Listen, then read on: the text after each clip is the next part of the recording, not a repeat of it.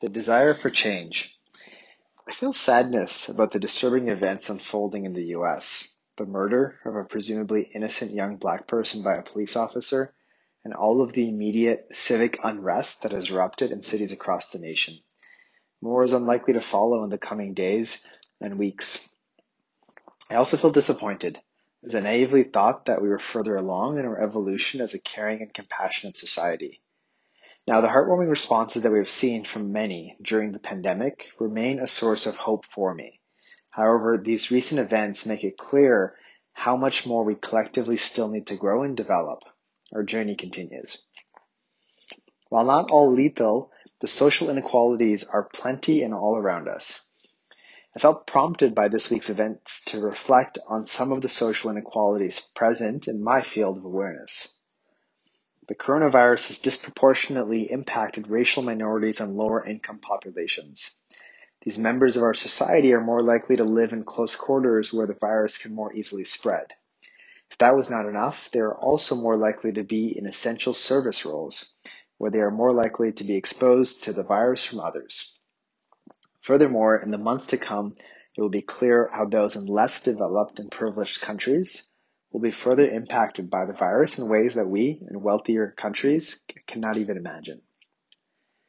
Income inequality, while nothing new, has been made more clear in the midst of the pandemic. The impacts of an economic recession are not felt equally by everyone across the spectrum of rich or poor. Those with fat bank accounts and investments may see the value of their financial portfolios fall. However, their experience of this change is limited to numbers on a screen changing. Compare that with those who have lost their only source of income and bear the brunt of the recession. It is not their fault that governments ordered lockdowns and that consumers do not want to spend and likely will not want to for a long time to come. These members of our society do not know how they will pay rent or buy groceries in a few months from now, after government relief checks dry up. Women have not been given the same career advancement and economic growth opportunities that men have enjoyed for a long time. While there are countless initiatives to support the movement and significant progress that has been made in recent years, it still feels to me like this is taking a long time. Unlike the other social inequalities that I'm reflecting on here, this one we all agree on, and I do feel we are headed in the right direction. This is the reason that I have hope for these members of our society, but still a growing impatience. Climate change invisibly impacts some members of our society more than others, despite the climate changing as a result of our collective choices. So densely populated cities continue to use efficient but carbon-heavy sources of fuel like oil and coal to get people moving. That results in significantly more people dying from air pollution each year than the coronavirus will kill this year. Both respiratory illnesses, both lethal, one is far more pervasive, and the curve is not flattening but growing exponentially. Populations near shorelines have to deal with rising sea levels. The increasing temperature of the planet means that some geographies are more susceptible to heat waves and uncontrollable fires. In the face of the social inequalities that climate change has led to, we are in this together takes on an equally important meaning as it continues to in the pandemic. The mental health and addictions crisis continues to accelerate. The pandemic and months of lockdown have made it clear to everyone that mental health is health. We have all experienced firsthand or borne witness to those close to us experiencing feelings of anxiety, stress, and fear. Death by suicide rates have historically increased after recessionary times. However, rates are not evenly spread across income, education, age, location, and racial groups. Some members of our society are more susceptible to death by suicide than others. I bring up death by suicide as but one example of what happens when we fail to support and strengthen mental health. I believe that social inequalities that I have shared here, reflections on here, are in fact symptoms, not causes of a different issue.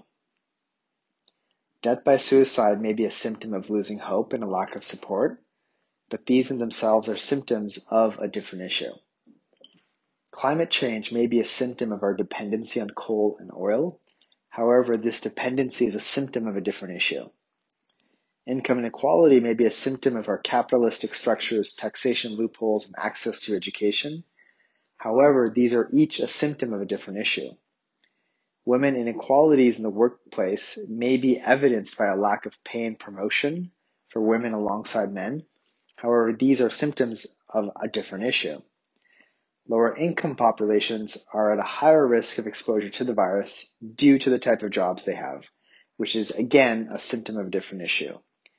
And the murder of a young black man by a police officer is a result of a number of issues, including prejudice, fear, and arrogance, which themselves are all symptoms of a different issue.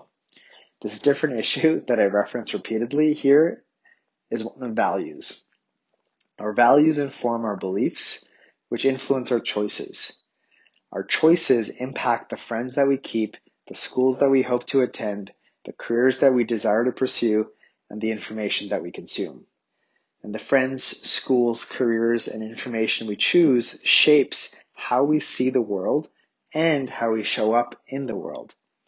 And this is what directly influences the many social inequalities that I'm reflecting on here. I grew up in Ottawa, Canada's capital city, and was fortunate to learn about civics in grade school. I had the opportunity to represent my student class in school government at the age of 11 and continued to be involved each year, which led to me being co-president of my high school when I was 17. I went to the largest high school in Ottawa, a population of 1,600 students, that happened to be in a lower income neighborhood with tremendous ethnic diversity.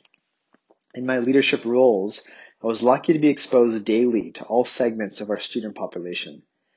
There were only a handful of Indians in my school, that I remember at least. Growing up, I identified more as a Canadian than an Indian, even though my childhood was rich in Indian culture, which I continue to appreciate and have so many fond memories of. I grew up not seeing myself as any different than the other kids who were of different races or had less or more money than my family. Upon reflection, I can now see that I was blind to the social inequalities that existed. It is only now as an adult, having lived in different places and traveled to most places, that I can start to understand the grave social inequalities that have and continue to exist. The many roles that we each identify with, be it a teacher, parent, employer, government, religious leader, friend, relative, or neighbor, we have an opportunity to bring attention to the values that we want to offer one another. The values that we inherit from one another influence who we are for each other. Every time we engage in social media, speak with a family member, connect with a friend, or collaborate with a coworker, we exchange our values. This exchange is more unconscious